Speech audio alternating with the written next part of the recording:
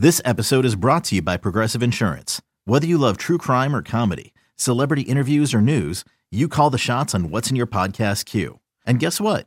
Now you can call them on your auto insurance too with the Name Your Price tool from Progressive. It works just the way it sounds.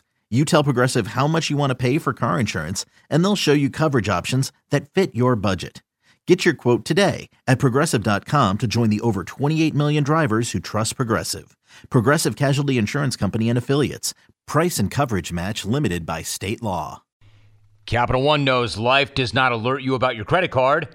Hey, couch surfers, we've got nonstop tunes to keep you rocking while you work. Oh, and Colleen. Yes, you, Colleen with a K.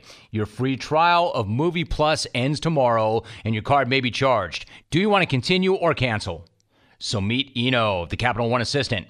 Eno looks out for surprise charges, like when free trials expire, and helps if you need to fix them. Eno, another way Capital One is watching out for your money when you are not. Capital One, what's in your wallet? Limitations do apply. Essentially what I've realized over the years is that the things that I most desire usually live on the other side of a wall of fire. There's this feeling that like right on the other side of the thing that I'm the most afraid of is the thing that I want and or need the most. So I've learned to kind of say F it and just walk headlong into those metaphorical flames. And then I come out the other side and I realize that was my intuition about all the good stuff being on the other side of that was very real.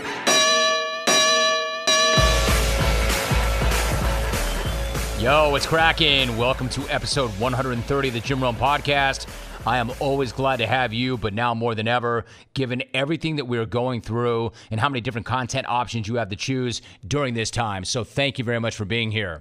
This week, I am switching up completely. This is not a Last Dance pod or even a sports pod. This is a rock star pod. Literally, because my guest this week is the frontman of one of the biggest rock bands of the last 2 decades, Brandon Boyd of Incubus. Not only is Incubus a multi-platinum band with a grip of smash hit singles, but the entire thing started at my high school. And you best believe I'm going to talk to my fellow Calabasas Coyote alum about what it was like growing up in the 818 and cutting his teeth playing gigs in the San Fernando Valley. We have got a ton of ground to cover, so let's not waste another second. Episode 130 with Brandon Boyd of Incubus starts right now.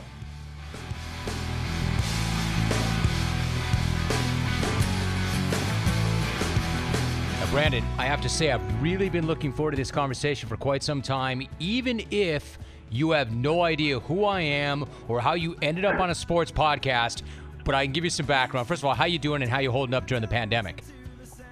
You know, I'm doing very well, all things considered. I could definitely, I actually have nothing to complain about. All of my thoughts and feelings and worries go out to so many other people, but I'm doing fine here. How are you? I'm great. Thank you for asking, and I think that you stated that very, very well. So let me give you a little bit of background so I can explain exactly how you ended up here, aside from you saying yes. Exactly 3 weeks to the day, the Pentagon confirms that 3 UFO videos that were originally published by Tom DeLonge, famously of Blink-182, a band, believe it or not, that I do have a relationship with, they acknowledge that, and it drops. And we're talking UFOs that day on my sports show because we're in the midst of a pandemic and there are no sports. Somebody emails the show and says, quote, "Dear Rome, I'm counting UFOs. I signal them with my lighter, signed Brandon Boyd." Of course, those are the lyrics from your smash hit, Wish You Were Here. I played the song right after I read the email, and then I checked the audience hard, Brandon, saying, quote, "You best keep Brandon Boyd's name out of your mouth because he went to Calabasas High School just like me and Eric Menendez. So here we are. Here the fuck we are, my Coyote brother." Now, does that story make sense to you? In a way it does, yes. What year did you graduate Calabasas? So I graduated in 1986, which is really unusual because, so wait, before you, however, when I moved back to the Valley, that, believe it or not, the school was brand new. Like when I was a freshman, that was the first full graduating, or the first full 4 years of that school. That school was brand new. So I saw it go on. Wow. So that's that. And, well, one quick thought on UFOs. Have you ever personally had a UFO experience, and where do you come out on Tom DeLonge's Pentagon-confirmed UFO videos? Right. Yeah, I've been aware that Tom has been doing that stuff for quite some time now, and I have to applaud him for following his passion, I suppose. I haven't talked to him about it. I haven't talked to Tom in many, many, many years, but, we do have some history with Blink-182, but it's been a long time since I've spoken with him. And, so first of all, I have to just applaud him for following his passion like that. What do I think about them? I'm not terribly surprised. I'm kind of shocked at the fact that it's taken this long for any kind of acknowledgement of unidentified craft in our atmospheres. Right. As far as what I think it is, I am not at liberty to say. I honestly don't know. I don't know what that stuff is, but it's fascinating, and I love being perplexed by the sheer magnitude of possibilities around that stuff. So I agree with you. I agree with you that I applaud him following his passion, and I think, without going too deep, and I don't want to speak out of school, it would seem to be somewhat arrogant to think we're the only ones, but I don't really know, but it is curious to think. Listen, back to the other. I'm eager to talk to you about your art and your process and the band, but I really am blown away that this journey started at Calabasas High School, because I did spend 4 years walking those same grounds, 4 of the more awkward years of my life, but 4 years at the same edifice nonetheless. Like, was there something in the walls there for you, or was it fate and destiny, and was this going to happen regardless of where you went to high school? The only thing that I knew to be destiny was the fact that I wasn't going to have a normal job. In fact, I kind of resigned while I was at Calabasas High School. When I was about 16 or 17 years old, I accepted that I would likely be a struggling artist, but I'd be happy as an artist. So the fact that our band has had any success at all is surprising to me, to say the least, but also a welcome surprise. Sure. But I don't know what it is. There's definitely something about Calabasas, something about the San Fernando Valley. I think that maybe there's some toxin in the water that makes some people a little trippier than other people. I don't really know, but there's been. Do we have any serial killers that have come from Calabasas? Do we know? Eric Menendez.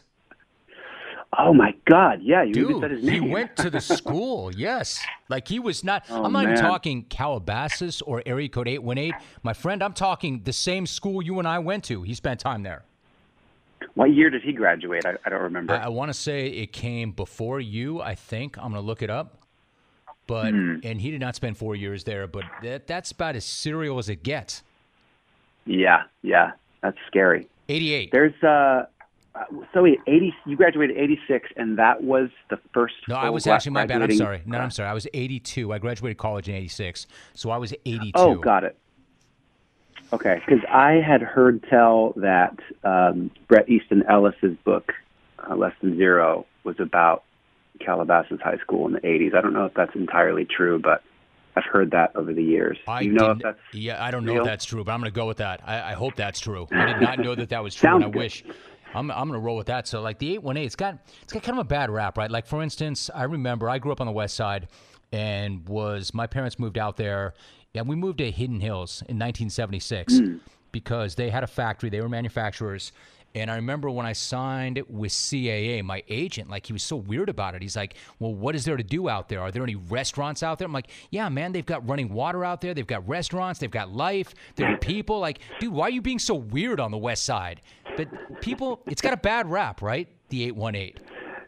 It did. I feel like it's come a long way. In certain respects, it's come a long way and then gone all the way off the deep end. It's become sort of an enclave of celebrity culture, Calabasas, which is so weird because when you and I were growing up there, it was kind of like an off the beaten path quasi-suburb, but it was mostly like horse people and people that wanted to homestead and be kind of away from LA. And so those were my takeaways from it. I grew up in Woodland Hills from when I was a little kid, then I moved to Calabasas when I think I was about 11. And it was amazing because there was no television reception where I lived, so we didn't have cable. So my brothers and I were essentially brought up outdoors.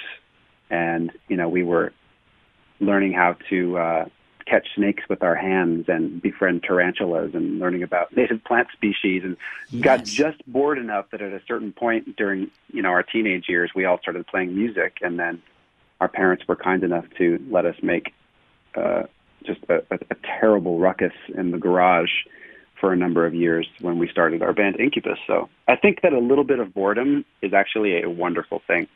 Man, that is so right. You're so right what you said, because my parents, I mentioned Hidden Hills, they were like wannabe horsemen, and we had horses. It was not really my thing, but my dad did, my mom did, my sister did. Like, when you were in Calabasas, did you live by the high school, or you weren't a Calabasas Park kid, were you?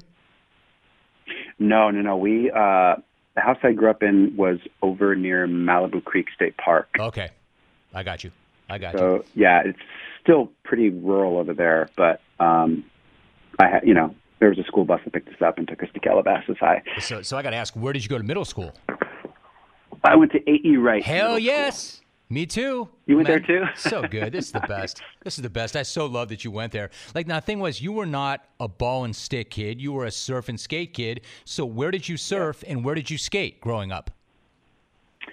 I learned to surf at Malibu, and that became just my favorite place. So there's a place called Surfrider Beach. We call it Third Point, but Sure. It's kind of a short walk from the Malibu Pier. I still surf there. It's a really fun wave, and I haven't been able to surf recently because we've all been trapped in our houses, but I'm looking forward very much to paddling back out pretty soon.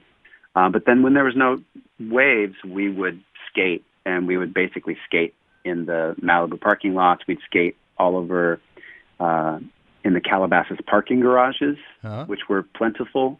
And it was so much fun because skating at that time was still considered like a kind of hoodlum behavior. Sure. So there were no skate parks that we could all go to, and so there was something kind of criminal feeling about it. So we would be skating, and then we'd get chased by security guards, and that was like part of the fun. We would skate illegally and then run. Right? You guys were gangster. 818 gangsters. Like, and I really do, and I will talk to you about the band. I really want to, but like, in terms of the ocean, I know as part of the quarantine, you want to get out, and you just mentioned that. But in terms of the ocean itself, like, how important has it been to you, not just to your art and your process, but really your entire life? Yeah, it's been one of those things that has been kind of a consistent muse for most of my life. Even before I had consistent kind of creative outlets that I, would come back to, like music or like painting. There's something, there are many things about being either just at the water and you can just look at it and it can be inspiring, but I spent my time growing up being in the water, and it was the place of refuge. It was also our playground. It was also a place where we would commune with friends. It was the social atmosphere. It was everything. And there's just something about it that is both hypnotic and humbling, because if anyone out there who's ever surfed, you know that when you get worked over, like, you can die. Yes. Yes. And the ocean, you could be playing in it, and you turn your back on it 1 second, and then you can get, the life smacked out of you quite easily. Do you know, you mentioned your painting, and I'm anxious to talk to you about your visual art. I'm going to do that. Maybe you can help me with this, though. One more thought about the ocean. Like, I was landlocked in Hidden Hills, and then we moved to Orange County later in life, and I lived in Corona del Mar for about 6 months, 2 blocks from the water, and I could not believe how it made me feel, like how it centered me. And to this moment, I have trouble even explaining it, but when we moved, I struggled with being away from the water without having spent any time in the water, and I missed it. Like, and I don't even know what that is. Yeah. Can you explain that to me? What exactly was that? Why did it have that kind of effect on me? I honestly don't know the science behind why that might happen. I have ideas around that. There's, when you walk through a forest or when you're at the beach, the atmosphere is swimming with negative ions, and that stuff just makes you feel good. There's a physiochemical reaction that happens when you walk through a forest or when you're on the beach and you're breathing in that sea air, that just makes you feel good, and it makes you feel grounded. It kind of gets you high in a way. So that might be what you were missing. Then there's also just like there's the smells, and there's the fact that people are wearing less clothing at the beach. Maybe that's something you missed as well. Oh, for sure. There's no doubt. That should have been the top of the list. So when you and Jose and Mike come together at Calabasas High School and the band begins, was the dream to tour internationally, or was the dream to get that Sunday gig at the Sagebrush Cantina? I think each of us in the band probably had different ideas about where things were going to go.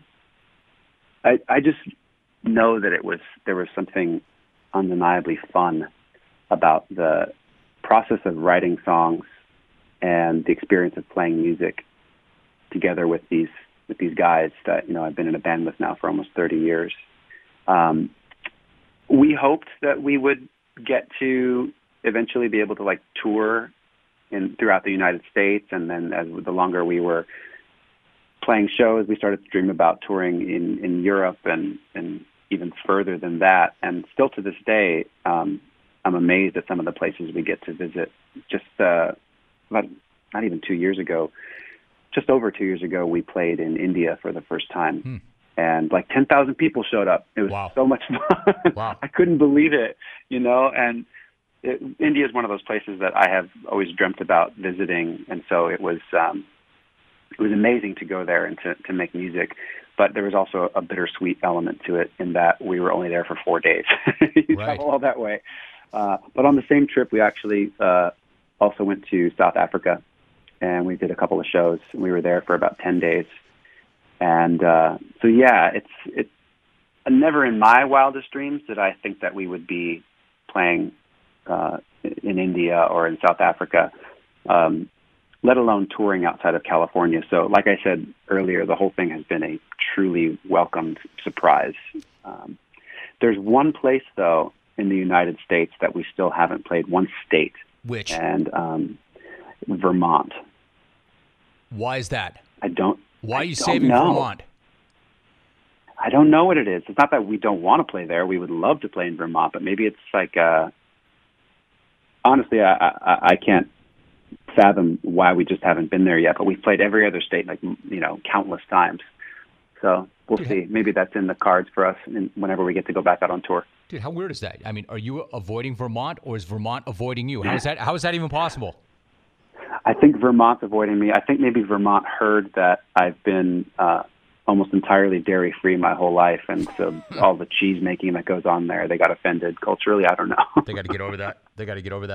Right. So when the band first came together, were you clearly the singer, or maybe did you just have the look and the PA?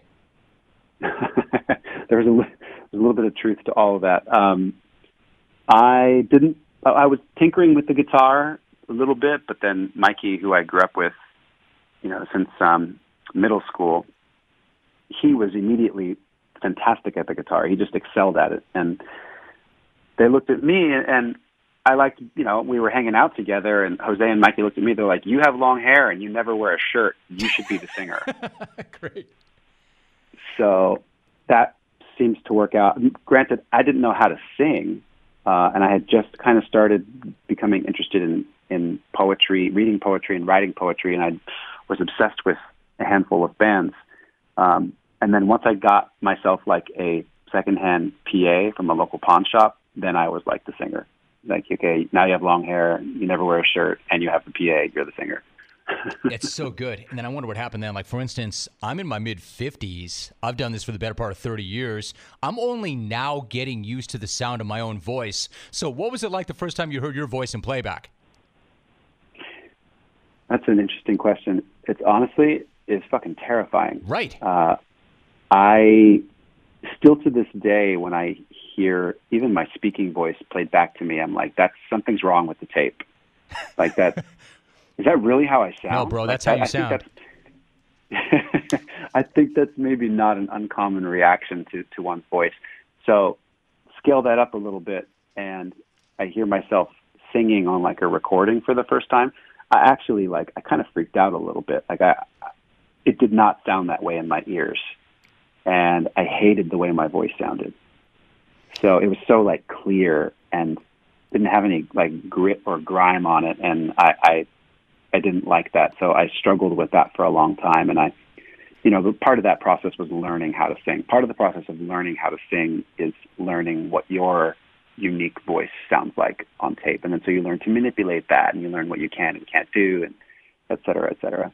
Now, there's something really fascinating also in this, in that it took you a while to get used to the sound of your voice. And even as, a super successful front man, you actually were kind of shy and introverted as you were younger, especially. And it's not something that like you exploded onto the stage and this is where you felt comfortable and this is where you lived. In fact, you were kind of afraid of it. But then you had a series of dreams where you worked through it. What were those dreams about, and how did that impact your craft and your life? Yeah, I was terrified of going on stage. I was okay with like singing in front of a handful of friends in our backyard or in our garage or something like that. And even then there was something kind of nerve-wracking about that. So I don't know. Something happened at a certain point, and it's not that I don't experience nervousness before we perform. I honestly think that there's something really good about nerves. They kind of they're informative.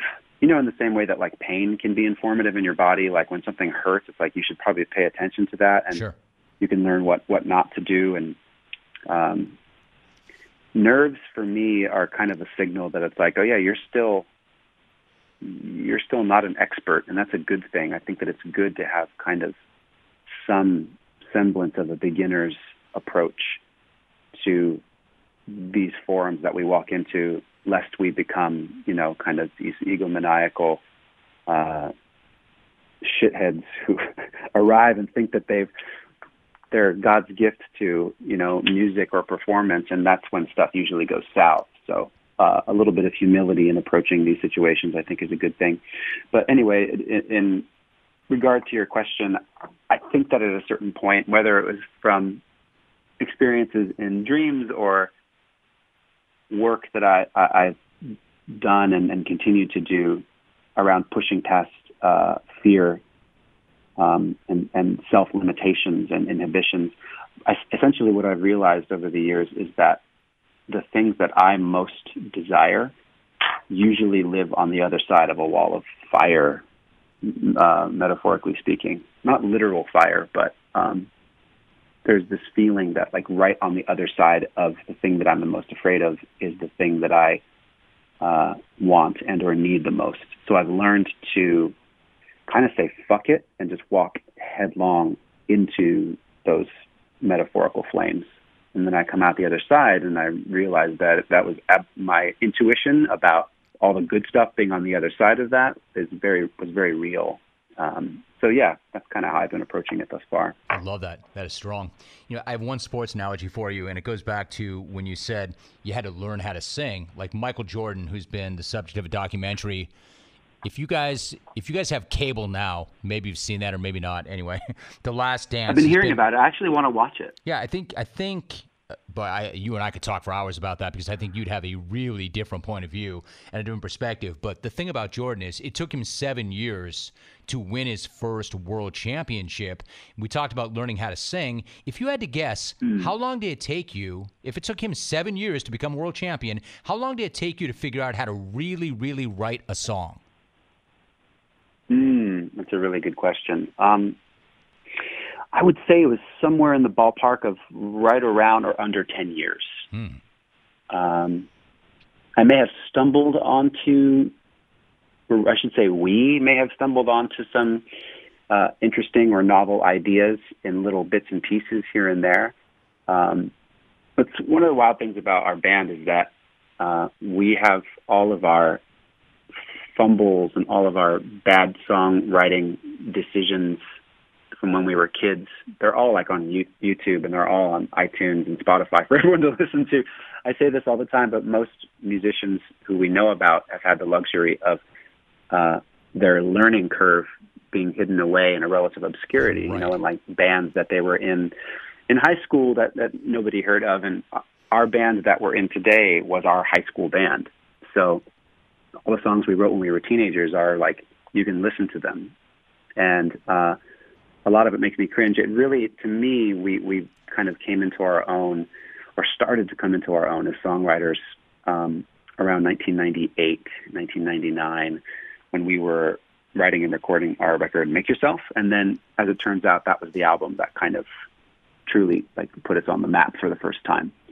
So, but before that, we were still unconsciously, showing all of our influences, and there's nothing essentially wrong with that, but you weren't hearing the most original band in the world previous to Make Yourself.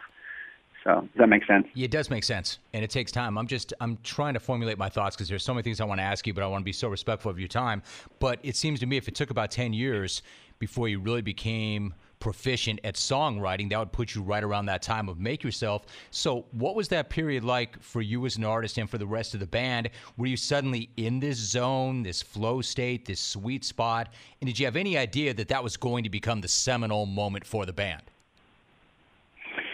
We did not have any kind of confidence around it being like, this is it, this is what's going to make us. We were actually quite nervous.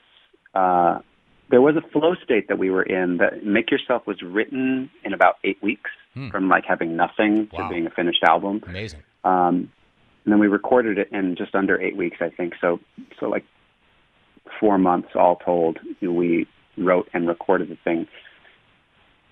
And there was excitement from us. We were happy to be kind of like branching out from where we had come from a little bit and feeling like we were coming into our own. But there was nervousness and vulnerability around that because we were, there was a sense that we were going to alienate the people that had liked our first couple of recordings. There was this record called Science, which is our first full length. And then when we had a record we put out when we were in high school called Fungus Among Us, which is really weird and ridiculous, but some people seem to enjoy it. And Make Yourself sounded almost like a different band. It was just that we kind of, like I said, came into our own. So we were excited about that. We were excited to take that leap or walk through those flames, so to speak. But there was a little bit of pushback when the record came out because a lot of the people that fell in love with the album that came before it, this is like early days of the internet, and there was like chat rooms, and people would just they were just filleting us. Our hardcore early listeners were like, you guys sold out, you're a bunch of pussies, and what is this shit? And they slowly kind of came back around. So yeah, it was a process. Yeah. What was your reaction to that? Did you just kind of go off your back, or were you like, hey, fuck you? We're evolving, we're maturing. I thought you're supposed to have our back. Right. You're not happy for us. Like, how did you process that whole thing? I kind of learned to stop reading comments and stop going into chat rooms and things like that. They're just, I should, those were the early days of the internet, and things have really only escalated as far as the comment section is concerned. Don't go in the comment section. It's a snake pit, the trap. Right, and then you tell everybody close to you the same thing because they take it even worse and they get more defensive. Now, the thing is, at that time, you did tour with Primus. What were those guys like, and what was that experience like? That was like one of the greatest experiences for us at that time. It was such a fun tour for us for so many reasons, not the least of which is that Primus was a huge original influence on Incubus, and the fact that they even knew who our band was kind of enough. But then they're like, come on tour with us, we're going to do the end of the world tour. It was right at the end of 1999, and we did like the New Year's Eve 1999 with them in Oakland, and we were just over the moon about it, and things were really starting to kind of happen for our band. It was like the first time we really got played on the radio, and MTV started picking us up like while we were on that tour. So we are forever indebted to the guys in Primus for seeing something in us kind of early, I need to ask you about your visual art. One last stop before we go there, and one more Valley story for you. So when I got one of my breaks in radio, I actually used to broadcast from the Fallbrook Mall, high atop hot dog on a stick. Brandon, literally, Oh my gosh. Yeah, there was a radio facility up there, and one day this guy shows up, and he's kind of pressed up against the glass, and he looks at me, and I'm like, yo, bro, what's up? He said, I'm Greg Hetson from the Bad Religion. And I'm like, right, dude, and I'm Mick Jagger. He's like, no, really, I am. And I'm like, yeah, right, and I'm Paul McCartney. And he's like, how do I have to prove this to you? Because this was before, there was no social media, there was no internet. Like, I didn't know. He goes, I heard you talking about whatever it was that brought him to the Fallbrook Mall. I said, I don't know. Why don't you go get a CD and prove it? I was like, I was being a dick. And he comes back the next day with a CD, and I'm like, oh my God, you are Greg Hetson, punk guitar phenomenon. And I was amazed. Like, these guys were like from El Camino High School. Like, this band was from the Valley. So it's amazing that bands have done well and come from the Valley. So I'm curious, when you were coming up and you guys were at Calabasas High School, who were the influences? Who did you guys listen to? Bad Religion was one of them, for sure. Like I was saying before, Primus. We were obsessed with Primus. We were. It was an amazing time in music. I remember the year we started our band was 1991, and that same year I remember buying Nirvana's Nevermind. Yep. And I remember in the same, I think I went to the Warehouse Music, which we had over there, El Camino Shopping Center. Oh, yeah. I think I also, that same day, I got the Red Hot Chili Peppers' Blood Sugar Sex Magic and Alice in Chains' Dirt. So it was like, those were the original things that really I got like obsessed with, and I really started dissecting what the bands were doing, what the singers were doing, and yeah. I'm so glad you mentioned the El Camino Shopping Center. I grew up there too, and since I'm older than you, how about this? My first cassette that I remember buying from the El Camino Shopping Center was at Save On, of all places, not the Warehouse, Save On, Kiss Alive 1. Man, I rocked that thing hard. From Save On. Nice. From Save On. Listen, thanks, Save On. Save On. Thanks, Save On. Thanks for everything. So I wanted to talk to you about your art and your process and all of that, but the thing is, you are very, very active and always have been with art itself. Like, was the plan to be a rock star or an art star growing up? Star didn't really appear in my vernacular growing up. I get that. I just knew I wanted to have a creative life, and I thought it would look a little bit different than it does. Not terribly different, but I assumed that I was going to be either an illustrator or move into like fine arts. And so yeah, after high school, I couldn't afford college, and I wasn't interested in going into debt. So I started basically taking art classes at community colleges around here between Santa Monica and Moore Park. And got a little bit of education in fine art, and then our band started getting some interesting opportunities, so we all left school and went on the road. So yeah, I don't really know what I thought it was supposed to look like, but it definitely turned out mostly different than I had anticipated. But once again, I'm happily surprised with the way things have turned out. All right, so never mind touring around the world as a musician. Put that aside. What's it like to exhibit around the world as a visual artist? It's a really fun process. It's not as nerve-wracking as walking on the stage in front of many, many thousands of people. But there is also a vulnerability attached to it because visual art, as well as I suppose audio art, it's so subjective. You know, one person can listen to it or look at it and think it's a masterpiece, and someone else can look at it and want to spit on it. So either way, those are the reactions you want. You don't want impartiality. That's what I hear. You want someone to either want to spit on it or make love to it. Right. Or both. No, I get that. So then what's the relationship between the visual art and the audio art for you? That's been a tough question for me to answer properly. I suppose the best way that I could describe it is that they're all coming from the same place, and they're coming from a deep, not only a deep desire, but almost like a necessity to bring out what was in, so to speak. I feel like when I don't express myself in these ways, things get kind of locked up and blocked up, and my insides kind of go into knots. So me writing songs and playing music and painting pictures and taking pictures and doing things like that has always been a way of kind of untying those knots. And I know that there are a lot of people out there that can relate to that feeling. It's almost like you have to do it. But I'm so happy to, because while I'm in the process, more so than even completing the process, but while I'm in process, that's the best part. That's the part that keeps me coming back. That's the part that's the most intriguing to me. It seems to me like, before I let you go, it seems to me like that's a good problem to have, right? Like, you have this and you have to let it out. Do you ever have those moments, and I have to imagine as an artist, where you're looking for it and it's not there, whether you need to reignite, rejuvenate, the creative process? I mean, like anybody else, right? Like, we badly want to do something and create, but you can't force it. Do you have those times when it's not there? Yeah, absolutely. And what do you do? Inevitable. Then what do we do? I've learned personally, I think everyone's process is a little bit different here and there, but I've learned to not take it personally. You know what I'm saying?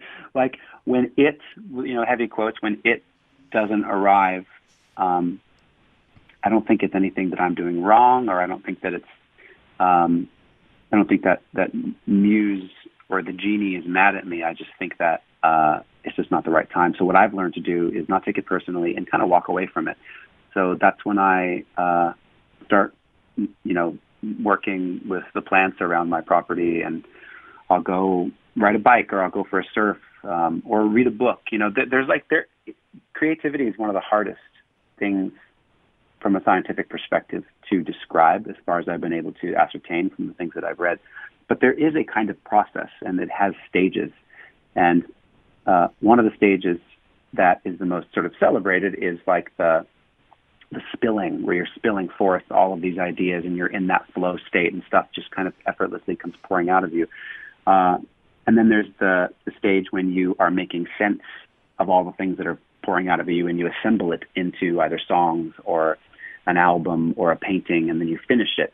And then there's a stage after you're finished with whatever thing that you've made that is, it could be seen as the dry spell. But the way I look at it is it's almost like you have to replenish the container. So that's when I go for a walk, or that's when I read, or that's when I consume music or consume film. And then you get inspired, and then the process starts over again. So by not taking it personally, I can just kind of be in a continual process. The process never really stops. I like that very much. So before I say thank you and goodbye, I do have to ask, who and what are you reading these days? I am reading a book right now by a guy called Charles Eisenstein. He wrote a brilliant piece on Medium.com called The Coronation. If anybody wants to look at it, it's a relatively deep dive as far as journalism is concerned around the potential, I suppose, spiritual impacts of the coronavirus on our culture. But he wrote a book, I think it came out in 2013, called The More Beautiful World Our Hearts Know Is Possible. And I'm almost finished reading that. And then I just got a new book. I'm a sort of an amateur mycophile. I'm fascinated by mushrooms and fungus and mycelium. And so I got this book, I think it's called Entangled, and it's not in front of me, so I'm not going to do the author any favors. But I do love to read, and I usually am in the middle of a book somewhere. It is part of, like I said, part of my larger process. What about you? What are you reading right now? I will tell you that in 1 second. Like, just to follow up, like mushrooms to cook with, or to consume, to think with, or what kind of mushrooms? Mostly just to kind of observe and be witness to. They are neither plant nor animal, and so they kind of occupy a space between species, but so much so that they're called the fourth kingdom, and we understand very little about them, but we are completely reliant on fungus and mushrooms. Our bodies work because of funguses and molds. We are here today because of funguses and molds. Most of the food we consume is here because of funguses and molds. And it's one of those things that's really easy to overlook because most of the mushroom kingdom is invisible. It's under the soil. So it's like this universe you can dive into and that you can get super geeky with it. And there are people out there that are hardcore nerds about mushrooms. So interesting. I have a little bit of space where I am up here in the Santa Monica Mountains, and for some reason there are hundreds of mushrooms in any given part of the week. So it's fun to go around and see the different species of them that pop up. I think that's interesting. And to answer your question, I'm not playing this game at nearly as deep a level as you are. I'm kind of at a point in my life, and here's the really honest answer. I'm trying to do better. I'm trying to be better. I'm trying to self-actualize. And by that, I mean, I'm just trying to be a better version of myself. I'm trying to push myself a little bit harder. I find myself reading works of nonfiction. I'm kind of, politics and military aside, I'm kind of fascinated by this brand of Navy SEAL, which has shown up, that's like do more, be more, sacrifice more. I don't know. I'm trying, as I enter the fifth decade, and I've been in this game a long, long time, I'm just trying to find a way to remain creative and aggressive and push myself harder. So I try to read nonfiction like that when I'm not prepping for my shows. Yeah, that's amazing. There's some incredible books out there that have come out over just in the last 10 years. There's been so much stuff. If you'd like, I can text you a bunch of great books that have come out that surround technology, that surround sociology, psychology. Yes, I would love that. Things. I will take you up on that off air. I would love for you to do that. And then to wrap things, and I can't say how much I've enjoyed this and how much I appreciate you and your time. If people want to learn more and get more information about your visual art, the books you've written, some other projects you've done outside of the band itself, where should they go to get the information? The easiest stop would be just my website. It's brandonboyd.me. I tried to find a less kind of conceited, self-centered sounding website name, but it also is kind of easy to remember, so it's just brandonboyd.me. So yeah, they can see paintings, the different books I've published over the years, and there's lots of different links that go to it from there, so if anyone's interested. Well, man, I don't think that anybody's ever going to confuse you with the word or consider you conceited in any way, so I don't think you need to sweat that whatsoever. I am so glad that you and I were finally able to come together as fellow Calabasas Coyotes. I appreciate the time that you spent. Brandon, thank you very much. That was just beautiful, and I do appreciate you. Thank you for doing that. Thank you, too. Take care, man.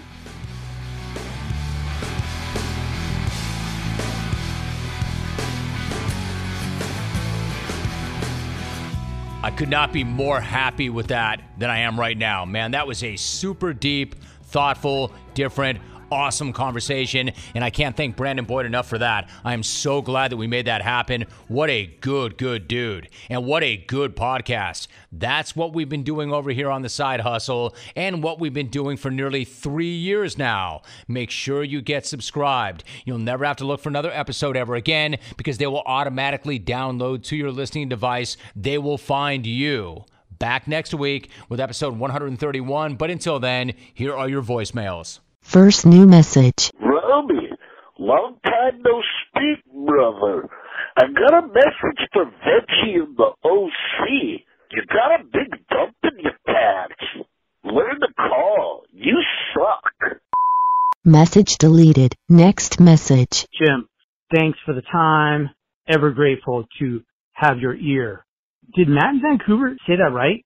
Day drinking at Denny's? Bro, where? Because every Denny's I've been to has no bar, unless he gets it from the pockets of the flasks of his servers in Washington State, where he buys his weed, around the corner, back behind the grease traps. Message deleted. Next message. Romeus Prime, this is David from Buffalo. From Pottery Road to Rogers Road, from Burger King on North Lake to Aunt Millie's in Silver Creek, you're welcome. Matt from LA is going to get his handed to him by the Cablinasian, at the Smack Off. The Cablinasian is like Tiger Woods. Matt from LA is like Stephen Ames. The Cablinasian is like Brock Lesnar, and Matt from LA is going to be like Spike Dudley on Raw. I mean, he is going to get squashed. Bro, you are an idiot. Last year you called out Damon Amendolara, and he got promoted to the morning show on CBS Sports Radio. Go back to McDonald's and give somebody a Big Mac, you idiot. Out. Message saved. Next message. Van Smack, listen, man. I was incarcerated for 10 years, man, and I always listened to your radio show. Now I'm home. I got a good gig, got my life together, but you kept us laughing, man. You kept us up to date on what the real was, yo, because you a real dude, man. So, we love you, man. And that's a shout out to everybody that's in the state pen, federal pen, and everything, man. Yo, Van Smack is the best, yo. We your most favorite clones. Peace. Message saved. Next message. Hello, Jim. This is Lawrence from Springfield, Oregon. Not everybody hates Matt. I love Matt, and I love that he got a golden ticket. He's got a golden ticket. Him and Rick in Buffalo, favorite callers. Have a great day. Thanks. Message deleted. Next message. Buenos dias, Van Smack. This is a blast from the past. This is Manny from Oxnard. I haven't called the show in 24 years. You haven't let me on in 24 years. I want to get a golden ticket. I was at that tour stop with Tony Gwynn out there in the right field pavilion when you had the beers places opened up. We had a great time. Missed the show. Listened to you. Congrats on the Hall of Fame, my brother. I'm out. Message saved. Next message. What's up, Rome? It's Dr. Dave. I got to agree with Hawk about his assessment of Canada. What makes Canadians even worse on the history of the jungle is the worst caller in the history might be me, and I am of Canadian citizenship by birth. So I will add to that total, and fuck Matt and Tyler. They're going to suck and smack off anyway. Chris might actually do some shit, but he sounds more American anyway, so fuck them all. We all suck. Later. Message deleted. Next message. Romy, Justin from Melbourne. Hey, it's great to see some lady representation in Smack Off 26. With Tamika getting all freaky with it, and Sarah T, who wants to hump up with Tom Brady. Sarah T is a sleeper. She can get down. She can get dirty. Look out. War the Lady Clones in Smack Off 26. Message saved. You have no more messages.